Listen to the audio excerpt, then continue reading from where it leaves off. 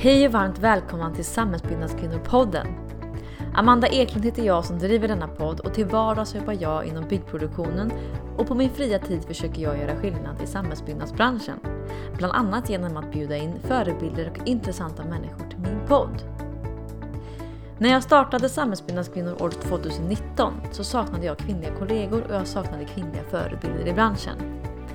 Och eftersom att jag har ett starkt rättvisepatos och drivs mycket av detta så funderar jag också på vad kan jag göra för att bidra till ökad jämställdhet i branschen? Och kort och gott så landade det i denna podd. Så i denna podcast möter ni främst intressanta kvinnor, kvinnliga förebilder i branschen som berättar om deras karriärresor, lärdomar och viktiga insikter. Men ni får också möta manliga gäster ibland som är med och bidrar till ökad inkludering och mångfald i branschen. Jag anser att det är minst lika viktigt med manliga förebilder i dessa frågor. Och jag vill mer än gärna lyfta dessa män som bidrar med gott exempel. Jag vill se mer action i inkluderings- och mångfaldsfrågor i samhällsbyggnadsbranschen. Och med denna podcast tillsammans med de gäster som jag bjuder in ser jag att vi tillsammans kan vara med och bidra. Och har ni tips på intressanta gäster till podden eller vill connecta med mig på något sätt så ser ni uppgifter i beskrivningen. Men nu så är det dags att lämna över ordet till dagens gäst. Jag önskar er en riktigt trevlig lyssning.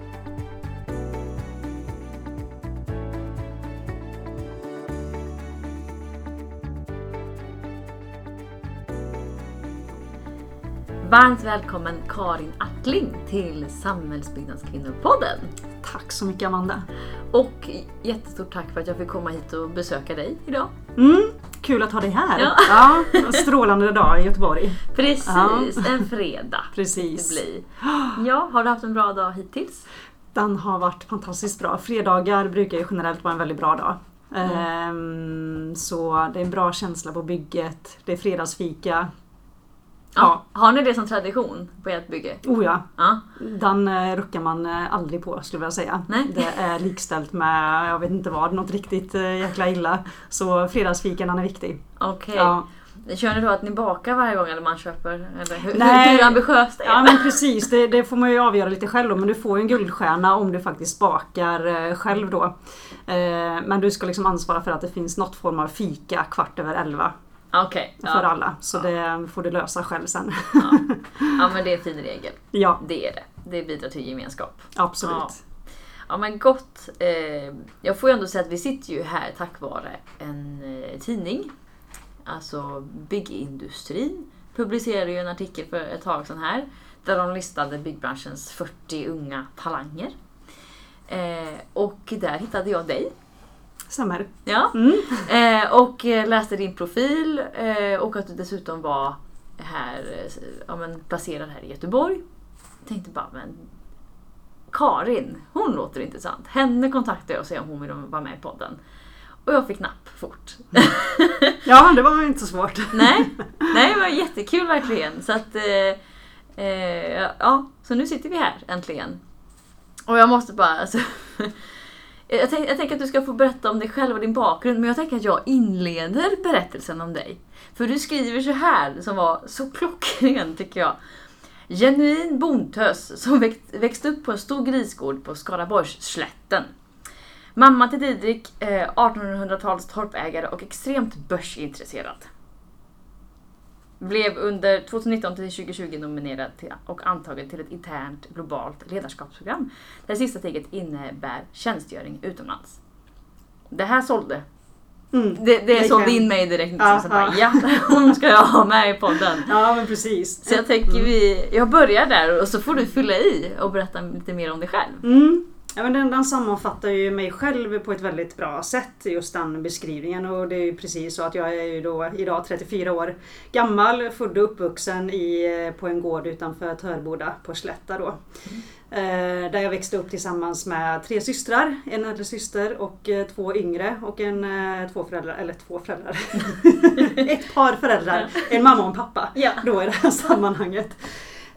Och det var ju en helt fantastisk uppväxt. Jag kan inte tänka mig att ha liksom växt upp på ett bättre sätt än att få ha de förutsättningar som jag fick med att vara barn och vara på en stor gård med massa roligheter och liksom hålla på med och sådär.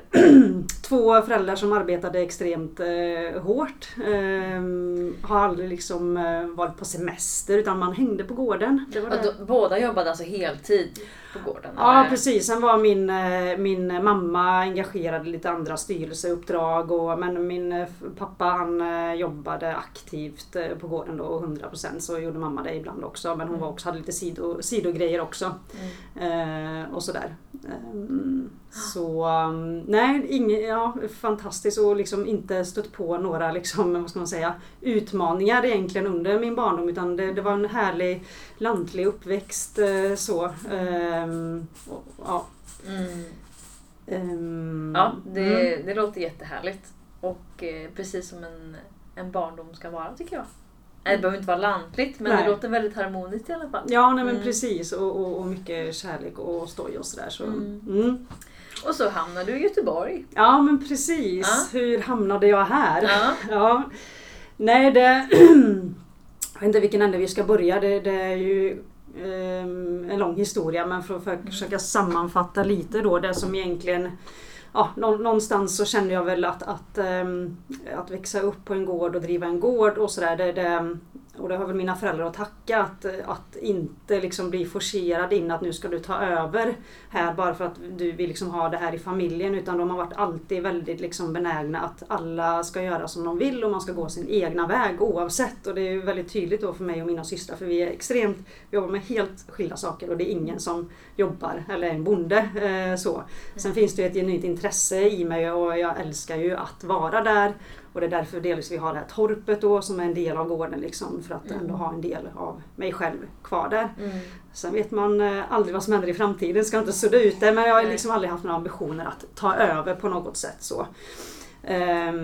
Jag skulle ju bli innebandyproffs, det var ju min ambition. Jag fick ett ganska stort intresse för liksom idrott och bollar som vi höll på med på gården och det födde ju mitt intresse för att hålla på med idrott och lagidrott. Så det har jag ju mer eller mindre alltid hållit på med i hela mitt liv och håller fortfarande på med. Och jag skulle då efter mina gymnasiestudier också bli någon form av innebandystjärna och hålla på med det här och jobba samtidigt då såklart. Men jag spelade i elitserien och tyckte det var härligt och liksom kände att jag fick väldigt mycket utbyte av det och sådär olika avancemang. Sen gick det 5 år efter jag tagit gymnasieexamen då så kände jag att nu är det nog dags att börja liksom göra någonting annat. Jag hade ju en ambition att vilja studera men jag hade ingen aning om vad är det vad ska jag bli.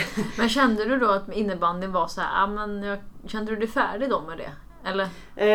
Ja men precis, jag hade väl på något sätt nått någon platå där jag kände att jag inte kanske kände samma glädje som jag hade gjort innan och då började det bli liksom dags att kanske trappa ner då. Eller göra någonting annat i alla fall. Och då bestämde jag mig för att jag vill studera, det visste jag hela tiden. Men vad ska jag då liksom studera? Och jag hade som sagt inga ambitioner att kanske bli agronom eller bonde eller någonting sånt. Men jag hade ju vissa saker som jag tyckte var roligt. Och det brukar alltid vara bra att utgå ifrån det man tycker är kul. För det blir du också bra på och så blir det ännu roligare och så tycker jag att det blir ännu bättre och så vidare.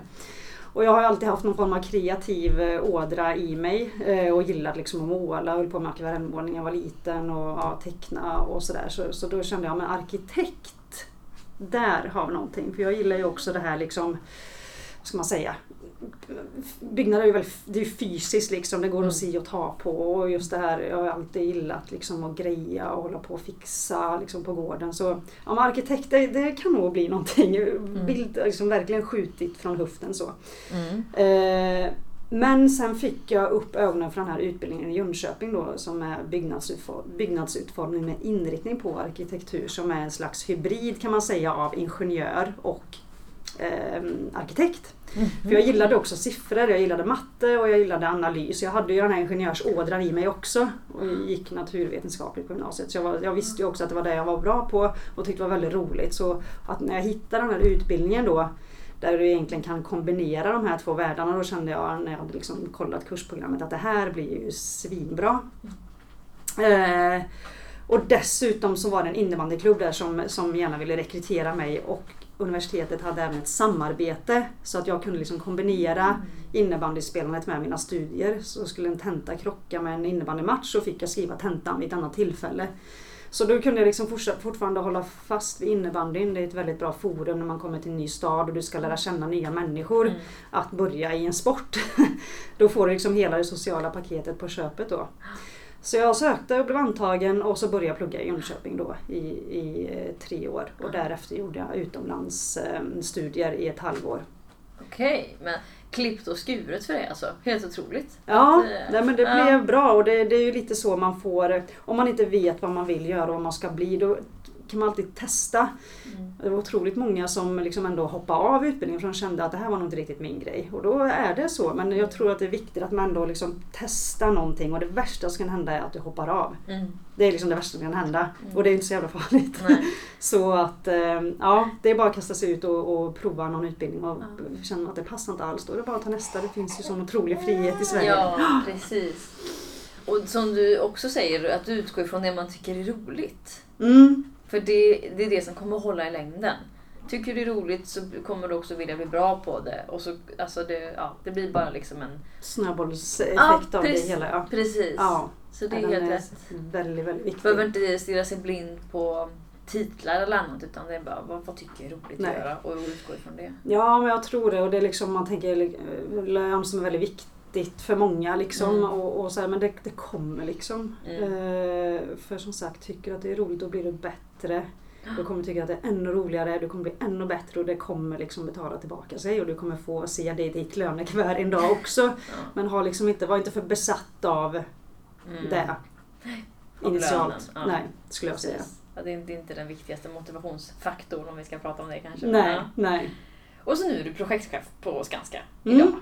Precis. Ja. Och du har ju varit här ett tag. Eller hur? Ja, men precis. Det närmar ju sig 9-årsgränsen där, så det börjar plocka på åren. Och det är ju fantastiskt härligt när man har kommit dit att ha jobbat ett antal år. Det är jättespännande i början och det är ganska tufft faktiskt. Och det tyckte jag framförallt när man liksom har pluggat då ett antal år, har en bild av liksom branschen och verkligheten och nu ska ut och jobba, är väldigt, väldigt taggad och motiverad att nu jäklar, nu kör vi liksom. Och så kanske inte riktigt den bilden, för mig i alla fall, jag ser inte att allt är så, men för mig var det så här, att den bilden jag hade kanske inte riktigt rimmade med så som det var. Nej, okay. Både positivt och negativt så, åt båda hållen. Men då kan vi fortsätta här då, för att du blev färdig med studierna. Och då var det utomlandsstudier förresten? Ja, det var ett sånt utbytesprogram då genom universitetet. Så jag var ett halvår i Orlando och studerade lite strökurser och sådär. Så det är mycket upplevelsen kring det också. Men möjligheten fanns och kände att den här möjligheten måste jag hugga i. Passa på. Så det var i 6 månader. Och sen gick jag ju också parallellt med Skanska har ett traineeprogram som heter Skanska P3 som är ett traineeprogram för högskoleingenjörer då. Som du ansöker till när du går ditt andra år tror jag på högskoleingenjörsutbildning. Ja, jag känner igen det. De gjorde reklam på det på Chalmers också. Ja, men precis. Och det nappade ju jag på då, så ansökte och blev antagen. Så det här med vart jag skulle jobba och verka efter universitetsstudier, och det var ju redan klappat och klart så jag fick ju en anställning egentligen redan innan jag var färdig. Så det är därför Skanska kom in i bilden då. Jag blev liksom fostrad i bolaget tidigt om man säger och alltid varit i entreprenadverksamheten och tänkte väl att jag bara skulle vara där en liten stund för att jag vill nog kanske egentligen vad jag trodde mer liksom åt konsult eller jobba som någon byggingenjör på en arkitektbyrå och sådär, men nej, jag fastnade och jag tycker att det är vaskat kul att jobba i byggprojekt så. Men vad var då dina, för du pratade lite, det var inte riktigt som man tänkte, det var lite, om man tänker vad var dina fördomar och förväntningar när du klev in i branschen? Det var inte riktigt som du tänkte på vissa som du sa. Nej, saker. Nej men precis. Jag trodde att den skulle vara lite mer framåt i sin utveckling, om man säger så då, om vi bara liksom generaliserar. Jag trodde att det liksom skulle ha nått lite längre med hur vi jobbar i projekt och att det var lite mer ordning och reda och struktur skulle jag vilja säga. Vi har kommit väldigt långt idag, men jag trodde nog att vi hade kommit längre och Skanska har ju verkligen lyckats med att liksom etablera sitt varumärke och vara en attraktiv arbetsgivare, vilket vi fortsatt är och ska vara, för det är verkligen Skanska. Men jag trodde liksom att det här med att driva byggprojekt och hur jobbar vi, att det var lite mer liksom ordning och reda och struktur på det. Skulle jag säga. Det var nog den största. Och sen var det ju tufft faktiskt tycker jag, och när jag kom ut som nyexad tjej också. Jag fick faktiskt lite kuriosa då, men höra, för då blev jag anställd som produktionsingenjör, kallar Skanska den titeln då. Det är egentligen en titel som du, eller roll som du får när du är nyexad. Och då kan du jobba med lite olika typer av saker i ett projekt. Det kan vara mot kvalitet och miljö, du kan jobba lite mer mot arbetsledning, inköp, en möjlighet att prova på olika saker. Och då började jag att jobba med kvalitet och miljösamordning i mitt första projekt då. Och så det hade väl kanske varit där i några veckor, och så fick jag höra då av en kollega, eller han kom fram till mig, eller vi satt och pratade och sa, vet du varför du har fått den här rollen? Det är för att du är nyexad och det är för att du är tjej.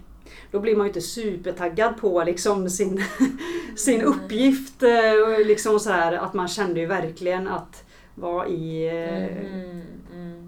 helvete är liksom detta, redan, alltså då blev det ju alla de här fördomarna som man hade bara att säga check. Det är väl liksom den enda, tack och lov vill jag på att säga, den enda och liksom första. Vad tror du den kollegan ville egentligen med att säga det till dig? Alltså, hade den personen, var det en man eller? Ja. Jag bara fördomen här. Nej, men sa han inte så, jag bara antog att det var det. Men sa han, alltså rent att uttrycka sig så, kände du att han hade någonting emot dig rent personligt? Nej, eller var det för att vara schysst som man sa det? Ja, precis. Absolut inte för att han var emot. Vi hade ett jättebra samarbete, men det var lite så här, du ska veta det. Här ska du inte tro att liksom, du är unik kanske. Liksom, lite den känslan. Kom inte här. Ja, precis. Och kom inte här och tro att du ska. Utan du jobbar för detta. Och så. Ja. Fan vad tragiskt. Ja, men det är lite, sånt är lite tragiskt tycker jag. Och det finns ju, det börjar liksom bli bättre. Men vissa roller i ett projekt är ju extremt liksom kvinnodominerande och mansdominerande. Det är liksom, och det är ju olika förutsättningar givetvis. Men jag tycker på något sätt att vi behöver liksom öppna upp, ta liksom platschefsrollen som ett exempel, att det är så här, det kan lika gärna väl vara en kvinna som en man, och se också till att lyfta upp duktiga kvinnor på den rollen. Och pusha kvinnor för att ta det. För man hamnar ju så lätt i de facken. Vi ser ju kvalitet och miljö. Det hamnar flest kvinnor. Killar ser vi, eller män fortsätter mer som arbetsledare och fortsätter mer i produktionsledet. Ja, men precis. Alltså, det är ju någonting, det kan ju inte vara så att alla kvinnor bara vill jobba med kvalitet och miljö. Nej. Och alla män bara vill jobba det. Men det handlar väl, vad ger vi också för push liksom? Vad uppmuntrar vi faktiskt män och kvinnor till att göra? Som jag tänker ligger ganska djupt ro. Som vi tänker inte på det. Det blir så. Det blir så, och jag kommer ju på mig själv ibland också. Det är ju enormt, alltså man är ju så van vid att det är så, för det är någon som har bestämt att det var så någon gång i tiden, och så har det liksom bara hängt med. Det har blivit enormt, och jag tror att, och framförallt jag tycker att de männen som är i produktionen är fantastiskt duktiga, alltså extremt duktiga kollegor, det är inte det, men jag tror om vi ska bli ännu bättre, då är det viktigt att vi får in kvinnor på vissa roller. Ja, och män på KMA. Åt båda hållen. För att vi ska bli bättre på KMA. Det är exakt samma sak åt båda hållen. Ska vi bli bättre på kvalitet och miljö, men då behöver vi ha liksom en dynamik i könsrollerna där också. På samma sätt som vi behöver bli bättre i produktion. Men då behöver vi också ändra lite beteende, eller hur vi tillsätter roller där också. Så det, Ja, men jag hör här att det var väl lite besvikelse som du kom in där då när du var nyexad. Ja, men precis. Ja. Så. Sen så var det, jag la inte så mycket vikt vid det, utan jag ville göra ett bra jobb. Så jag lät liksom inte det stoppa mig. Så. Men det var bara en sån kommentar som jag liksom kommit på i efterhand. Att det var ju lite otaktiskt sagt, men inte någonting som jag liksom tog vidare där och då. Nej. Nej, och så det är ju alltid så, oavsett vilket jobb man har när man börjar på en ny roll och ny arbetsplats, att det är tufft i början och det är mycket att lära och sådär. Jättespännande tid, och det projekt jag var på då, jag lärde mig så himla mycket, verkligen. Och Partille Arena, det är ju dina gamla hoods förresten. Så jag är jättetacksam att jag liksom, vad ska man säga, tog mig igenom, även om det var tufft vissa stunder av liksom massa olika anledningar, så är jag jättetacksam att den tiden liksom har varit. Jag har lärt mig så mycket från just den tiden faktiskt. Men det är väldigt nice när man ändå har liksom jobbat ett antal år och känner att man liksom har blivit trygg i sig själv och sin yrkesroll och liksom kan hålla fast vid den och använda den i sin liksom profession eller ledarskap. Men när kände du att det landade, om man säger så, att du började bli mer trygg i dig själv och din yrkesprofession? Ja, men jag skulle säga att det är faktiskt kopplat väldigt mycket till personliga händelser i mitt liv. Och det handlar ju mycket om liksom hur du själv som person, alltså oavsett privat eller jobb, så måste du landa i någon form av liksom självkänsla och vara trygg i dig själv för att liksom må bra och prestera bra på jobbet. Det hänger ju liksom ihop. Du är ju samma person, du kan liksom inte dela upp det. Och jag var en väldigt osäker person då när jag började. Och liksom det här som jag var med om då, min mamma gick bort i liksom den vevan och andra personliga saker som gjorde att det var jävligt tufft. Men det fick mig också liksom, det är så tydligt, man kan nästan dra en skiljegräns där från det att min mamma, alltså tiden innan min mamma fanns, eller när hon fanns, och tiden efter. Det är en extremt tydlig skiljelinje i mitt liv då. Och det hänger liksom ihop med dels den händelsen, men det fick mig att börja reflektera väldigt mycket över saker. Och för jag började ifrågasätta, är byggbranschen verkligen någonting för mig? Och jag fick till och med höra, för jag presterade inte bra på jobbet när jag liksom mådde bra, jag mådde dåligt själv då den här perioden. Jag var en urusel medarbetare, verkligen. Men det hängde ju ihop mycket med det här andra. Och då fick det ligger ju i ens egna liksom ansvar också att vara öppen och transparent och berätta hur man mår. Men jag höll väldigt mycket inom mig. Och det mina kollegor såg var ju bara en kass medarbetare som inte presterade. Och jag öppnade upp mig heller. Så det är ju båda liksom sidornas ansvar att faktiskt, vad är det som står på egentligen.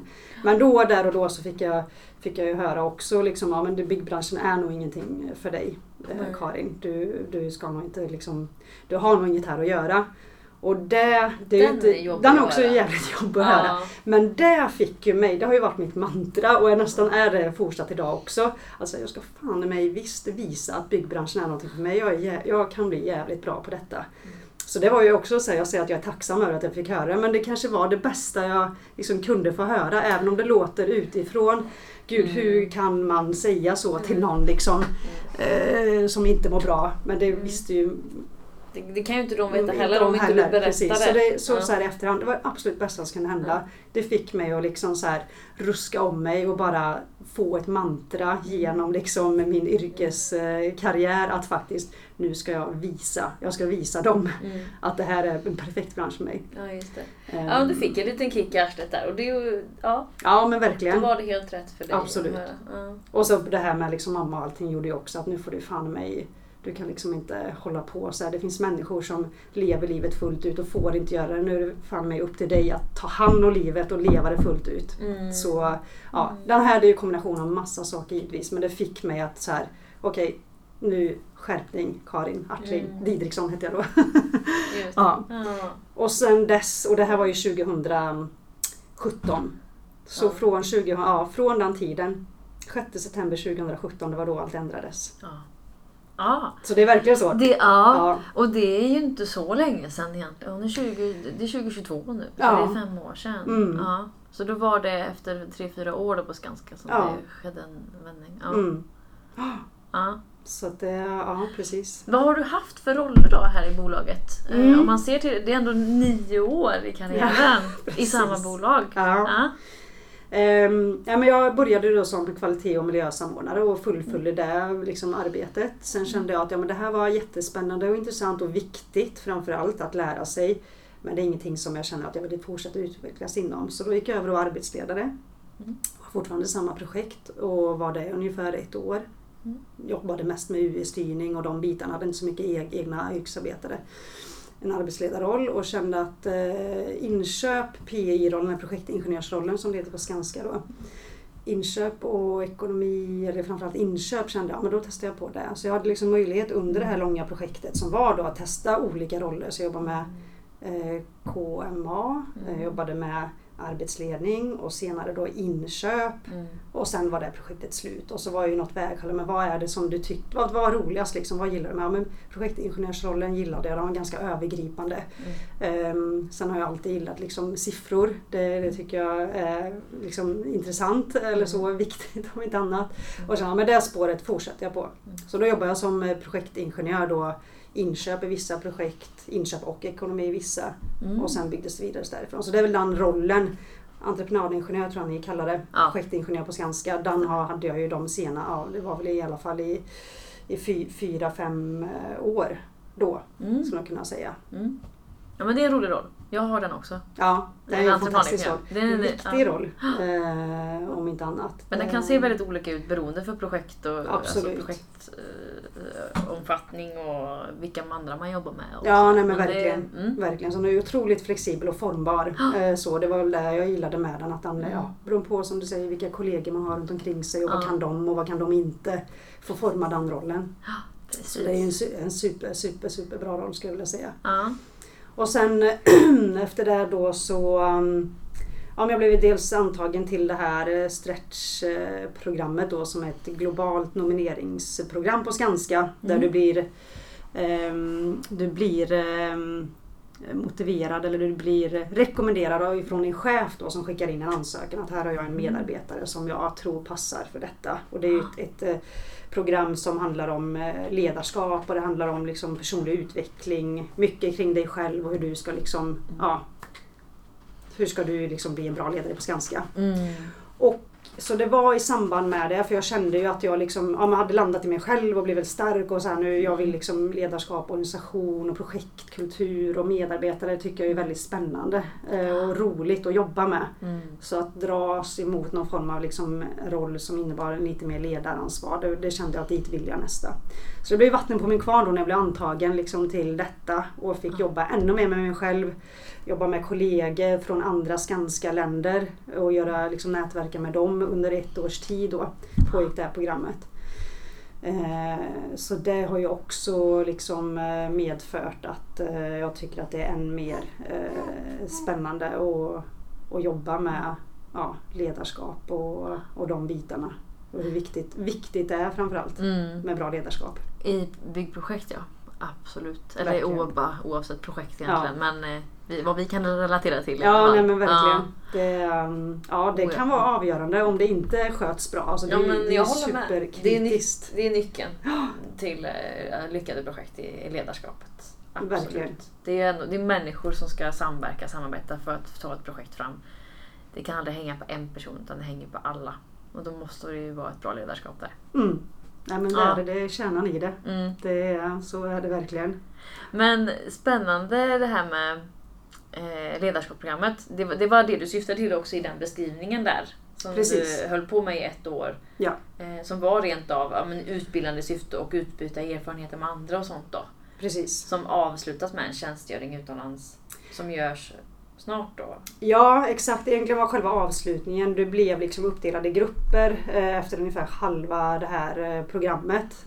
Och då blev det liksom ihop tussad med någon från Skanska Finland, någon från Skanska US och så vidare. Och sen fick varje grupp en uppgift eller ett uppdrag som ett projektarbete kan man säga. Det kunde vara något som till exempel något vi skulle undersöka på Skanska räkning då.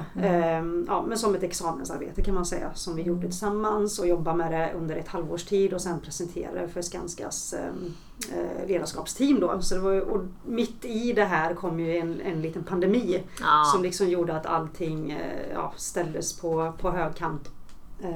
Vi presenterade det här projektet för liksom Skanskas VD via Teams och så. Och det gick att lösa jättebra och sådär. Men det var liksom avslutningen på det hela. Och sen kommer den här tjänstgöringen då som inte många har kunnat fullfölja på grund av att det kom en pandemi. Men jag var ändå benägen att jag gärna vill liksom fullfölja detta. Och nu har det gått 2 år. Och nu finns det en öppning att åka iväg. Så det är superspännande. Jag känner att det är någonting som har drivit mig, eller jag har velat sen jag egentligen började jobba. Jag tycker att det är få ett utbyte att både leva och bo i ett annat land men också jobba i ett annat land och skapa det nätverket. Det ser jag jättemycket fram emot. Ja, jag förstår det. Ja. Det är någonting jag också drömmer om, så att jag sitter här och är lite avundsjuk. Ja. Jätteroligt för dig, grattis. Ja, tack. Jag hoppas som sagt att det går vägen nu. Ja. Och vart det bär här nu är inte helt beslutat än, men iväg ska vi. Förr eller senare. Det är på gång liksom. Absolut. Ja, nej, men får man en sån möjlighet ska man absolut ta den, tycker jag. Om det bara passar övrigt i livet. Ja, nej, men det är som sagt, man får ta de tillfällena som ges, och det här var ett väldigt, väldigt bra tillfälle. Och jag såg egentligen ingen anledning till att tacka nej till det egentligen.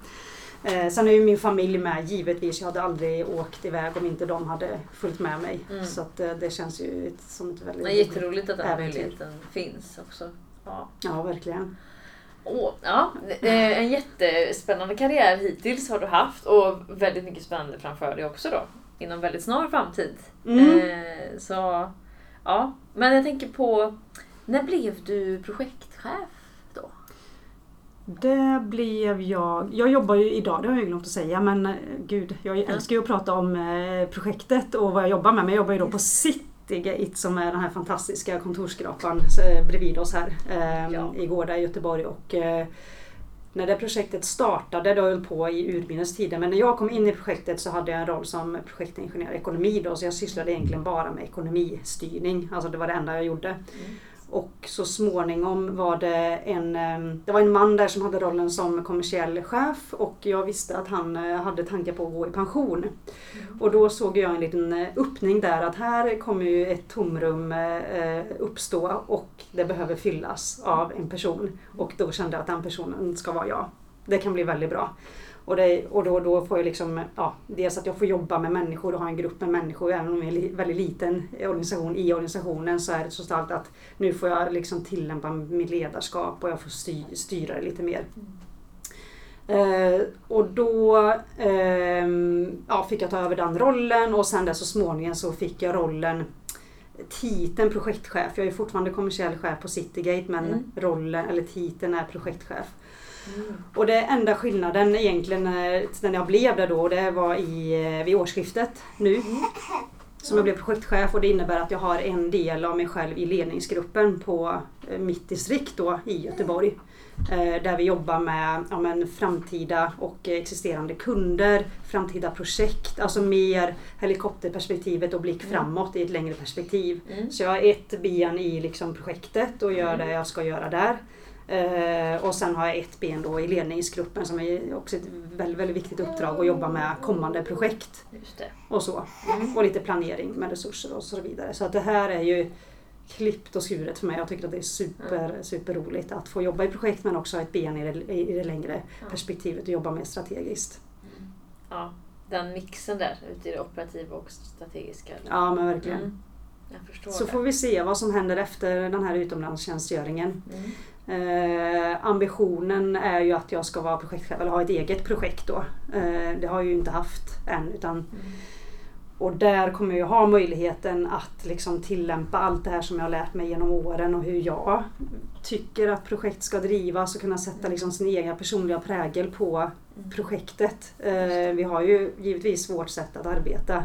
Alltså hur ska vi styra våra projekt, men en projektchef har ju mandatet att faktiskt sätta sin prägel på det, och det är det jag längtar efter så mycket att få liksom göra tillsammans med fantastiska kollegor också. Så det ser jag jättemycket fram emot när jag kommer tillbaka. Ja.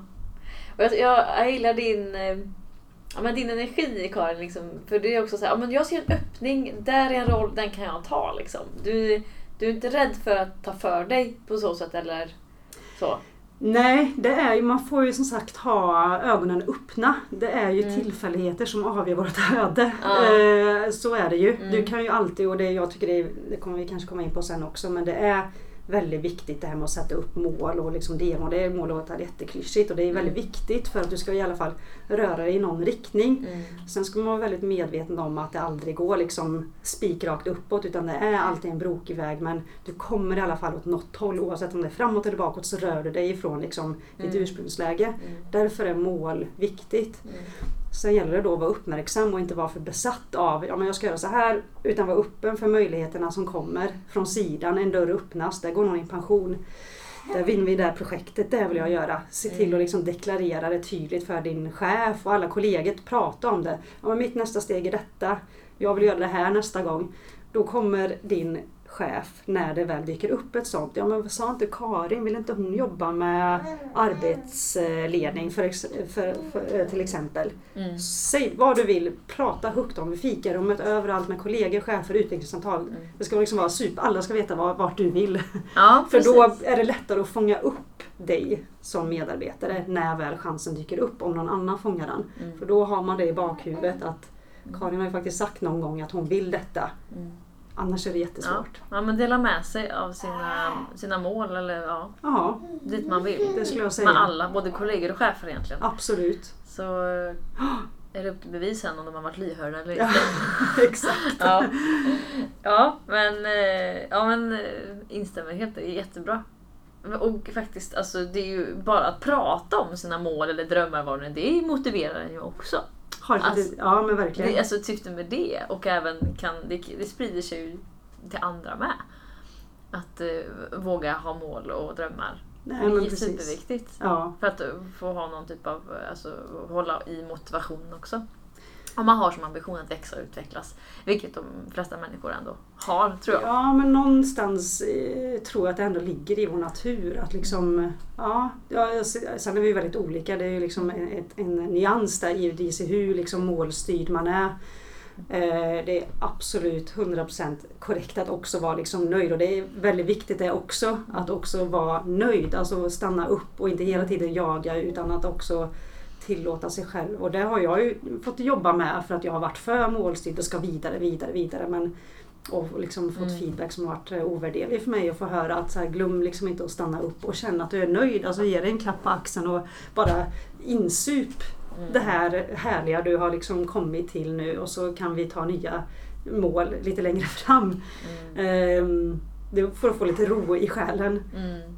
Så den är också minst lika viktig att tänka på liksom. Så det, Bara så lyssnarna vet här, så har vi med oss lilla Lea här idag. Det är inte Karins mage. Nej. Det är ett barn. Ja, hon fyller i meningarna. Ja, precis. Ja. Ja. Så att, precis. Ja, hej gumman. Ja, nej men jag tycker ändå vi kommer in lite på ledarskap och sånt här då. Just med sett också till din resa här nu då. Har du haft, ska du säga att det har varit viktigt med chefer och andra ledare runt omkring dig som har hjälpt dig liksom på den här resan? Eller vad lägger du för värdering i det? Det skulle jag säga, det är otroligt viktigt. Jag vill nästan påstå att har du en dålig chef, se till att flytta på dig. Fort. Ja.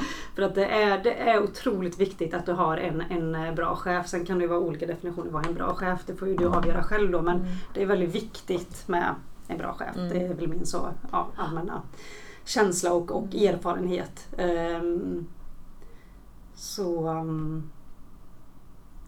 Jag får en känsla av att du i alla fall haft en lyhörd chef gentemot dig. Ja, absolut. I det här. Som ändå har lyssnat på dig, och att du har tagit initiativ till roller, och så har du fått dem liksom, och du har fått testa det du är nyfiken på. Ja. Så. Nej, men absolut. Och det är ju en ett delat ansvar där. Det är liksom viktigt att varje medarbetare känner att man äger sin egna utveckling och liksom verkligen tar ansvar för den. Och samtidigt då i kombination med att ha en chef som är lyhörd och på något sätt uppfyller den delvis, men också ser till att om den inte uppfylls, erbjuder något annat, om du förstår vad jag menar. Att det är så här, nu går inte det att du får den här rollen nästa steg för att bla bla bla, men för att hålla dig liksom fortsatt motiverad så har jag det här. Jag tror att man är lite farligt ute om man kanske dödar det helt, om du förstår vad jag menar. Då kommer liksom man tappa medarbetarens intresse, medarbetarens förtroende och liksom den här goda relationen som man kanske har då. Så det handlar ju om att liksom, känna sina medarbetare helt enkelt. Men det är absolut, det har min chef verkligen gjort. Så vi har en väldigt bra dialog där. Om man tänker på ditt ledarskap i detta då, och just det var du redan lite inne på. Men vad anser du är viktigast då i ditt ledarskap? Och som du har fått med dig väldigt mycket här nu. Vad är det du liksom har tagit med dig som du vill ta med dig in nu till vidare? Ja, precis. Nej, men jag tror väldigt mycket på det här att vara autentisk och inte så mycket robot. Alltså vara öppen och transparent. Vara väldigt personlig utan att bli för privat. Alltså, och inte tappa bort dig i det bara för att du på något sätt får en titel som innehåller chef. Det kan ju hända att personen i fråga blir någon annan. Bara för att nu är du liksom någon ledarposition och chefposition. Men försök att liksom hålla fast vid den du är och nyttja liksom dina egenskaper och dina karaktärsdrag i ditt ledarskap. För det är supercharmigt tycker jag med chefer som har lite karaktär istället för att bara vara robot och så. Det blir liksom inte intressant och genuint utan liksom autentisk, hålla fast vid den jag är och liksom nyttja, för jag har ju kommit dit jag är för att jag är den jag är. Jag har ju inte gått runt och låtsas vara någon annan. Jag har varit mig själv hela tiden och kommer att fortsätta vara det. Och jag vädjar till mina kollegor att skulle jag tappa det och bli någon annan, slå till mig. Vad fan håller du på med, Karin? Vart är den gamla Karin? Ta henne tillbaka. Så att det är nog viktigt att liksom tänka på det när man går in i en ledarroll då, att man liksom inte tappar bort sig själv för att man får en annan titel på ett papper. Så. Gör du någon skillnad på chef och ledare? Anser du att det är en skillnad? För du är ju projektchef rent i titel. Men är det någonting som du känner att du chefar eller är du mer ledare? Eller är du både och? Ja, men både och. Sen är det chefskapet innebär ju vissa mandat. Sen är ju, tycker jag, alla oavsett vilken roll du har är ledare. Mer eller mindre. Alltså så är det ju. Chefskapet för mig innebär rent liksom formellt att det handlar om vilka mandat man har. Kanske att ta vissa beslut och liksom de bitarna. Men sen är alla ledare i olika situationer. Absolut. Och det är viktigt att man känner att man är det också. Vi jobbar ju med människor allihopa oavsett roll. Så det är väl den konkreta liksom skillnaden, chefskapet kontra ledarskapet. Att chefskapet för mig, det handlar mer om mandat, skulle jag säga. Mandat att faktiskt bestämma hur ska vi driva ett projekt. Typ. Och typ kanske vissa ansvar. Eller ansvar, absolut. Och det är ju väldigt viktigt. Det är extremt viktigt att det är tydligt det här med vad har varje person för mandat. Det är liksom, det kan ju bli cirkus om det inte är tydligt. Så att det är väl, det må låta liksom stelbent och sådär, men det är jäkligt viktigt för att behålla någon form av ordning. Ordning och reda. Ordning och reda. Och struktur. Precis. Ja, jag håller viktigt. med dig. Ja, det är jätteviktigt. Ja. Men vad anser du är den största utmaningen med din roll och i ditt ledarskap? Om man ska koka ner det. Utmaningen är ju också det som är roligast. Människor. Att det är människor som är olika. Det är olika varje människa har olika förutsättningar, olika typer av erfarenhet, kan olika mycket, känner olika mycket. Och liksom få ihop det här pusslet. Det skulle jag säga är liksom den största utmaningen, men också den roligaste. Definitivt att se och varje person och vad den har för kapacitet och vad den bidrar med i det stora sammanhanget. Det tycker jag ligger i en chef och ledares liksom uppdrag att se vad kan den här personen som har detta och detta bidra med till det stora sammanhanget för att Skanskas affär ska bli bättre. Det är liksom, det tycker jag är liksom vårt ansvar. Att bygga ihop då ett team utifrån olika typer av människor. Och vi pratar ju om mångfald, det här med liksom män och kvinnor. Men för mig handlar mångfald väldigt mycket om att ha olika typer av erfarenheter. Alltså människor med olika erfarenheter, olika bakgrund, olika kompetenser. Att en som har studerat till ingenjör på Chalmers, att det är liksom likställt med om du har fötts in i en byggbarack och jobbat dig uppåt. Det är liksom, för mig är det lika viktigt att man liksom är jämställd på det planet också. Men det är som sagt människorna och liksom pussla ihop det och anpassa sitt ledarskap beroende på vad det är för typ av människa som du har vid dig. Och du är inne på mångfald där, det är ju spännande. Tycker du att vi har bra mångfald i branschen, om vi börjar så? Ja, men det kan bli bättre. Det kan alltid bli bättre. Ja, det kan alltid bli bättre. Om man ser, du börjar ju i 9 år sedan. Så har det hänt ganska mycket på de åren, men kan jag tänka mig. Jo, men det har det. Och sen jag har ju haft förmånen att jobba för en arbetsgivare som liksom inte tillåter något när det kommer till att inte liksom, vad ska man säga, acceptera mångfald eller inte jobba med mångfald. Skanska har ju tydligt tagit initiativ där det står liksom i alla våra code of conduct så att det är viktigt. Så det är ju en förutsättning att det finns liksom formaliserat i någon slags uppförandekod, att ledningen står för att man agerar omgående om det händer någonting. Det är ju liksom förutsättningar. Sen är ju verkligheten en annan liksom 5 då också. Och där kan jag ju känna att det är vissa kanske situationer där vi kan bli bättre, som det här vi pratar om nu med olika roller framförallt. Och vi måste liksom sluta med det här och bara tillsätta kvinnor på vissa tjänster och bara män på vissa. Det får vi bara sluta med. Alltså lägg ner det. Så att vi kan ju bli bättre så sätt. Att vi bryter de strukturerna eller de starka normerna. Och att vi försöker liksom jobba emot det som kanske är normalt. Att vi försöker, det krävs en ansträngning där, för annars vi faller så lätt in i normen. För det är det vi alltid har gjort liksom. Ja, nej men verkligen. Men att vi aktivt, man måste verkligen aktivt bryta det. Och verkligen medvetet känna att och det kanske känns konstigt att göra det också. Men det kommer det göra i början. Det kommer alltid göra när man bryter någon norm. Det är som att sluta dricka kaffe som är en jättestark norm. Så blir det också en jättestark liksom, reaktion på det. Det är ju så här, om man jämför. Ja, nej, men verkligen. Så kommer det också bli en stark reaktion på om man bryter de normerna. Nej, men precis. Men det måste vi våga om vi ska se någon förändring. Ja, och snart vill vi bli bättre, då måste vi söka annorlunda. Och det är ju, alltså vi kan ha jättefina dokument som beskriver hur vi ska jobba, men det betyder ingenting om vi inte tar action. Och det är som ett exempel då när vi pratar nu liksom miljö och liksom arbetet som vi behöver liksom börja med nu, att ta det ansvaret i klimatfrågan i branschen. Vi har liksom pratat om det väldigt länge. Ja. Men det betyder ingenting innan vi liksom börjar ta action. Och det börjar ju hända. Som ett exempel då. Att man ser att nu tas det liksom initiativ på riktigt. Det är inte bara någonting vi säger att vi gör, utan vi gör faktiskt grejer också. Ja. Så, ja. Tydligt ta action, ja. Ja, men verkligen. Men mångfald, precis. Men mångfald är... Ja, vi kan ju printa ner det mycket på, men om vi sen tydligt tar action. Men om vi rent också kan vi se, tycker du ändå att du kan se en mångfald ute i byggproduktionen? Nej, alltså rent krasst, om vi bara ska säga titta på hur det ser ut.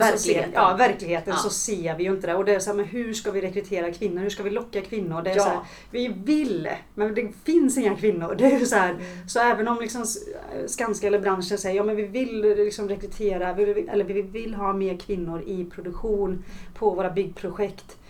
Det måste alltså man får ju backa bandet lite. Ja, men varför finns det inga då? Ja, men det är få kvinnor som väljer att utbilda sig till byggnadsingenjör, eller för få kvinnor som väljer att gå byggprogrammet. Men så var det väl? Om man ser till universitetsutbildningar så är det väl nu 50-50? Är det inte det? Ja, det kanske det är. Det var så när jag studerade i alla fall. Då var det 50-50 skulle jag vilja säga. Ja. Så att just på universitetsutbildningar så ser man ju verkligen att där... Ja, alltså, det har ju och så den varit ett tag också. Men ändå, så därför kan jag bli lite så här irriterad också när jag hör att men det finns inga kvinnor. Ja, men då har du inte letat på rätt ställe. Ja. Nej, men så kan det vara. Kan jag uppleva. Ja, sen rent och byggprogrammet på gymnasiet är ju... svårt. För där ser man att det var ännu större dipp liksom rent med snickare och yrkesverksamma, eller vad säger man, yrkeshantverkare och sånt. Ja. Där har inte, men det börjar ju ske någon förändring också om man ser till Skolverket och deras mätningar och kartläggningar de gör, så ser man att det börjar öka med tjejer som söker sig dit med. Men det har börjat lite senare. Så det kommer ju ligga lite efter. Men rent på tjänstemannasidan, om man säger så borde vi ju ha kommit mycket längre. Sett till hur det ser ut på utbildningarna. Ja, eller hur? Det låter rimligt. Men är det så att nu bara ställer jag frågor här. Du behöver inte känna att du ska svara. Men just att är det så att vi just kvinnor inte söker sig till produktionen? Jag tror att kvinnor mer attraheras av att jobba kanske i tidiga skeden. Vi pratar fastighetsutveckling och de bitarna, att det är där kvinnorna liksom drar sig till. Så tror jag att det är. Och då handlar det om att men hur kan vi göra byggproduktionen mer attraktiv och faktiskt visa att den är inte så mossig som man kanske tror. För att det är inte det. Precis, där har vi ju en fördom till byggproduktionsbranschen då. Precis. Som gör att vi tappar många människor som är för viktiga för oss. Ja. Så det är ju... Vad tänker du? Hur kan vi göra där då? Det är ju en väldigt spännande fråga. Nej, men det är ju viktigt om vi nu liksom pratar kvinnor och att vi vill få in fler kvinnor i byggproduktion. Då behövs ju förebilder. Det är ju liksom ett steg då. Och då sitter du här idag. Ja, precis. En av dem. Nej, men också se till att liksom sätta duktiga, alltså begåvade kvinnor på höga roller. Så att det skapas liksom förebilder. Det är liksom ett steg. Lea håller med. Ja, precis, sätt kvinnorna på toppen. Ja, sätt kvinnorna på toppen. Nej, men det är ju ett steg, och det är ju väldigt viktigt. Så det här är ju något super, det här måste man jobba med strategiskt. Det finns ju ingen quick fix på det, men jag tror att förebilder är viktigt för att liksom göra det mer och visa att här det går liksom. Jo, för andra kvinnor kvinnor visar för andra kvinnor att du kan ta dig hit. Precis. Sen är det ju så, och det är nog inte bara i vår bransch, men det är så att för att du som kvinna så ska få samma roll som en man, så behöver du inte vara dubbelt så bra, utan du behöver vara 10 gånger så mycket bättre. Så är det ju. Alltså det är också någonting som vi behöver förändra. Men det är ju så det är. Är det någonting du har upplevt också? Att du behöver bevisa mer under dina år? Ja, men det skulle jag säga. Men det är ju så hela samhället är uppbyggt. Ja, precis. Men det är inte bara våran bransch. Nej, men det är bara spännande. För det är ju många kvinnor som jag intervjuat i podden också som också säger det. Att men jag har fått jobba hårdare än mina manliga kollegor. 100%. Absolut. Och det är så här, hur bryter vi något sånt? Jag ställer frågan öppen. Men det är verkligen så här. Där är det också någonting som ligger så djupt inpräntat inom oss. Att vad är det vi ser som en hög chef eller ledare? Vad har vi för bild där? Och vad är normen där? Men där har man ju oftast att alltså vad ser vi för typ av människa när vi ser en ledare, en chef och sådär? Och vad har det länge varit? Jo, men det har ju varit en man i svart kostym, kanske hög pondus. Alltså hela den bilden måste man ju också rita om. Ja, nej men precis. Och det ligger ju djupt rotat där. Det är ju liksom, om vi pratar samhällsstrukturer, evolutionen och hur det sett ut med liksom kvinnors roll i sammanhanget. Så det är ju superkomplext. Och hur liksom bryter vi det? Vi kan ju bara börja liksom göra små förändringar. Och så tänker jag att tiden kommer lösa det åt oss. Det är supersvårt. Ja, men det är en komplex fråga, men det är så... Grejen är, ja precis. Grejen är att man måste jobba från alla håll. Det är så viktigt också att just att kvinnor som... Vad som kan vara en nackdel som jag pratar om som andra kvinnor är att om du är en kvinna som är väldigt framåt, att det inte heller är bra, för då blir det för mycket. Men är du inte om du är väldigt tillbakadragen, då kommer du inte då får du inte så mycket plats heller. Nej. Så du har liksom en ganska liten balans tråd. Alltså egentligen för att du får inte vara för mycket och du får inte vara för lite. Nej. För det båda kan vara till din nackdel. Men hur fan ska jag bete mig då? Ja, men precis. Det är ju en grej att alltså, är du som kvinna eller man framåt och vill framåt och har höga ambitioner, då ska du få vara det och inte att man ska rätta sig inför någonting. Nej. Som förväntas. Nej. Så det ligger mycket liksom dolda förväntningar i luften. Med roller och hur vi ska vara, hur vi ska bete oss. Nej, precis. Så, och att alla behöver, det är mycket med personlig utveckling också. Att man behöver komma till insikt om att jag själv har ju fördomar och uttrycker mina fördomar hela tiden. Och jag behöver bli medveten om det. Ja, nej, det är väl ett allmänt liksom tips eller råd eller man ska säga, och framförallt då kanske riktat till kvinnor att kompromissa aldrig om din potential eller utveckling. Nej. Aldrig någonsin. Nej, just det. Och det är ju så här, alltså vi får ju kriga lite, det är ju så. Vi måste ju liksom bara, men kompromissa aldrig om de två sakerna. Det är, ja. Och vi, precis som vi har kvinnor back in the days i historien som har liksom berätt våran väg för oss och fått kriga och kämpa och liksom alltså jävla tacksam man är att de liksom visat vägen och nu får vi får ju bara fortsätta liksom framåt tillsammans. Ja, jag instämmer. Och Lia också. Ja, det är bra Lia. Nej men det är som sagt, det gäller ju att hålla i och hålla ut som man myntade under corona var det väl. Håll i och håll ut. Och vara liksom starka tillsammans och det är ju lika viktigt då att man liksom stöttar varandra. Det kan ju också uppstå situationer om det är en kvinna då som liksom får möjligheten till en mer framträdande eller är väldigt framgångsrik och får en hög roll. Att då får kvinnor liksom stötta och inte vara avundsjuka eller svartsjuka utan att man faktiskt konkurrerar inte mot varandra. Nej, vi konkurrerar inte mot varandra utan är det något läge vi ska stötta varandra i nu, det är ju då i sådana här lägen. Det är ju väldigt viktigt så att vi håller ihop. Och skapa forum och utrymme för kvinnor att stötta varandra också.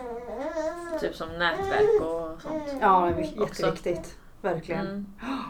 Ja, det är sådana frågor man aldrig kan riktigt grotta tillräckligt i egentligen. Nej, precis. Nej, fastnar vi. Ja, det är intressant.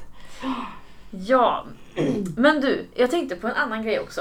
Det här med att också så här att det är ju roligt när det blir listor och du hamnar på listor med unga talanger och sånt som du om man får ställa en liten fräck fråga då. Skulle du vilja svara på men varför tror du hamnar på den listan? Vet du vem som har nominerat dig? Om du får stolt svara på det liksom. Ja, precis. Och jag tycker det är viktigt också att få vara stolt över det. Jätteviktigt. Gud ja, absolut. Nej, det är ju fantastiskt roligt. Bekräftelse behöver man ju ha då och då. Oavsett liksom hur bra självkänsla man än har så har ju alla människor ett behov av att få det bekräftat ifrån andra människor. Det sitter ju i oss liksom. Och få den bekräftelsen genom att hamna på den här listan. Jag blir jätteglad och tacksam. Och jag har mina aningar, eventuellt vem eller vilka det är. Och det blir ju, det pushar ju en och liksom, fan det man gör är bra. Som sagt, bekräftelsen. Och jag tror att jag hamnade på den här listan för att jag har landat där jag är, där jag pratar om det autentiska ledarskapet, att jag liksom är den jag är och jag nyttjar den jag är i mitt ledarskap. Jag tror att jag uppger någon form av liksom trygghet och att jag är trygg i mig själv. Jag utstrålar trygghet utåt. Ja. Det känns äkta. Ja, och det kommer man väldigt långt på. Och det är eller kan vara, det är inte så för alla, men jag tror att för att du ska nå dit så behöver du få den här lilla brokiga resan och det är kämpigt. Men ta dig liksom igenom det och fortsätt, eller sluta aldrig att jobba med dig själv tills du har landat i den här goda självkänslan och tryggheten. För att det är jäkligt nice när du liksom har kommit dit. Så det är viktigt och dit kom jag och är idag och det har gjort att jag uppskattas. Ja. Det är jättefint kvitto. Ja men verkligen. Verkligen. Ja. Så att det är som sagt ett kvitto på att det man gör faktiskt tillför människor något och är bra. Så det är fantastiskt roligt. Ja. Det jag instämmer. Men om vi då kommer till, vi har nog varit inne och nosat på det innan, men det här, om vi ska dela med oss av viktiga lärdomar och insikter på vår resa och sådär. Vad skulle du, om du ska trycka på någonting där, är det med att vara äkta och autentisk? Ja, men vi har varit inne på lite liksom, saker tidigare här med insikter. Det här med att inte kompromissa om din potential och utveckling. Det är ju liksom en sån insikt och liksom håll fast i det liksom och tappa inte fotfästet. För motgångar kommer du stöta på. Det är liksom bara skitsnack och man säger att du inte kommer att göra det eller du tror att du inte kommer göra det. Och ta de här motgångarna som kommer och försök liksom så här. Ja, nu gick det liksom inte så som jag tänkte, men vad lärde jag mig av detta? Och hela tiden liksom, det handlar ju om att trial and error pratar man om. Alltså prova, testa och liksom försök. Och så funkar det inte och så skruvar det lite, du lär dig av det. Försök igen och liksom se det som motor i dig. För att det är motgången, vad är det man brukar säga? Success is failure inside out eller någonting sånt. Att det liksom det är där du utvecklas mest. Ja, och var inte rädd för att misslyckas liksom. Nej, för precis. Det är en lärdom hela tiden. Ja. Ja, men det är väl lite sådana konkreta insikter som jag ändå fått med tiden här. Som sagt, vi började ju prata om barndomen och att det har varit helt fantastiskt, väldigt oproblematiskt och bara så här, och det har ju jag liksom så här, fan vad gött eller vad lätt det är att leva livet och så stöter du på motgångar i livet liksom eller på jobbet och så är det väldigt lätt att liksom, jag hade ju ingen erfarenhet av det, nej, just det. Tidigare så det blev ju min liksom mitt det här stadiet i livet när jag lärde mig väldigt mycket av det liksom. Då blir det väldigt tufft när man stöter på det plötsligt lite senare också. Ja. Ja. Så det är på gott och ont, allt sånt där. Nej men verkligen, det är såklart att du inte ska medvetet sätta dig i jobbiga situationer hela tiden för du tror att du kommer lära dig mest då, men våga möta dem skulle jag säga. Ja, våga möta dem för du kommer lära dig mycket av det. Ja. Och en insikt till är att det handlar ju om, som jag var inne på också, att du är liksom, och framförallt när du driver byggprojekt eller jobbar i byggprojekt, att du kan liksom inte lösa allting själv utan det handlar om att pussla ihop olika kompetenser och nyttja varje person så den känner och kan bidra med sin del i liksom det stora sammanhanget. Då blir det liksom succé så här, om du har lyckats etablera den kulturen. Just det. Det hänger inte bara på en person. Eller jag är inte så jäkla viktig, men vi alla är viktiga. Ja, men verkligen. Ja. Och det är ju också, vi pratade utmaningar förut, om att få varje person att faktiskt känna. Det är så jäkla viktigt att jag liksom sätter den här gipsskivan rätt här nu. Alltså, förstår vad jag menar? Alltså högt och lågt, det är liksom varje liten del bidrar och få varje person att verkligen känna det, att det här jag gör är viktigt. För i det långa perspektivet handlar det om att vi ska liksom bygga ett bättre samhälle och Skanska ska tjäna pengar och liksom allt det där. Ja, oavsett vad det har för roll. Precis. Så det, ja. Det är så spännande detta, det är så mycket att prata om. Men en annan grej också. Nej, men just det här med jobbiga perioder, alltså allt är också i perioder. Precis som med små barn också, att det är perioder som det är jobbigt och så går det över. Ja, men så är så det. både du och jag kan sätta oss in nu. Ja, exakt. Ja. Men innan vi avrundar här så tänker jag just det här att med upplevelse av branschen som kvinna och att bryta normer och sånt, det har vi varit inne på. Men också när vi träffades nu så var jag såklart på en fördom. Och det är så här, så jäkla dumt. Men det här med att vi möts och så berättar du att du har en lika gammal son då som min dotter. Och jag uttrycker mig, du är redan tillbaka till jobbet. Oj, liksom, det gick fort. Ja, men det är så att min fru är hemma med min son. Det var hon som födde honom. Så att jag var på. Just det. Så kan det också. Hur mycket får du möta sånt? Och vara på gott och ont? Alltså din upplevelse där. Vi pratade på det innan vi startade podden. Liksom. Innan vi startade inspelningen. Att hur mycket får du liksom möta där? Och jag är väldigt också så här, vi behöver prata mer om det här och normalisera det. Och jag då som i det här fallet går med normen, eller är normen i normen. Vad kan jag tänka på? På att bli liksom i det här fallet. Ja, men precis. Jag har inte, men vi pratade ju lite innan här också, just det här att när man möter framförallt kommunikation som vi pratar om, man kanske uttrycker någon kollega eller annan person uttalar sig på ett sätt som inte är helt korrekt, eller om man säger att det är fel, men lite som du det här, du hade ju normen som sagt i dig och ställde en fråga på ett sätt där man kanske skulle ställt en fråga som var mer neutral då, för att liksom så här ha alla möjligheter öppna. Och det är väl liksom så man ska försöka tänka, tror jag nu för tiden, att så här, när du ställer en fråga, ja, har du pojkvän, har du partner? Alltså det är sådana små liksom, enkla saker för att personen du ställer frågan till inte ska känna sig kränkt eller ledsen eller sådär.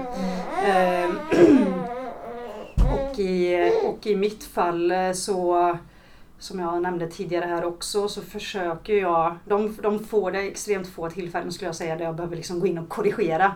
Men det uppstår tillfällen, och då försöker jag som sagt gå in och korrigera. Ursäkta mig. Ingen fara. Jag börjar tröttna lite. Ja. Men det här är viktigt, så du måste få prata lite punkter. Ja, nej, men att gå in och korrigera. Till exempel då att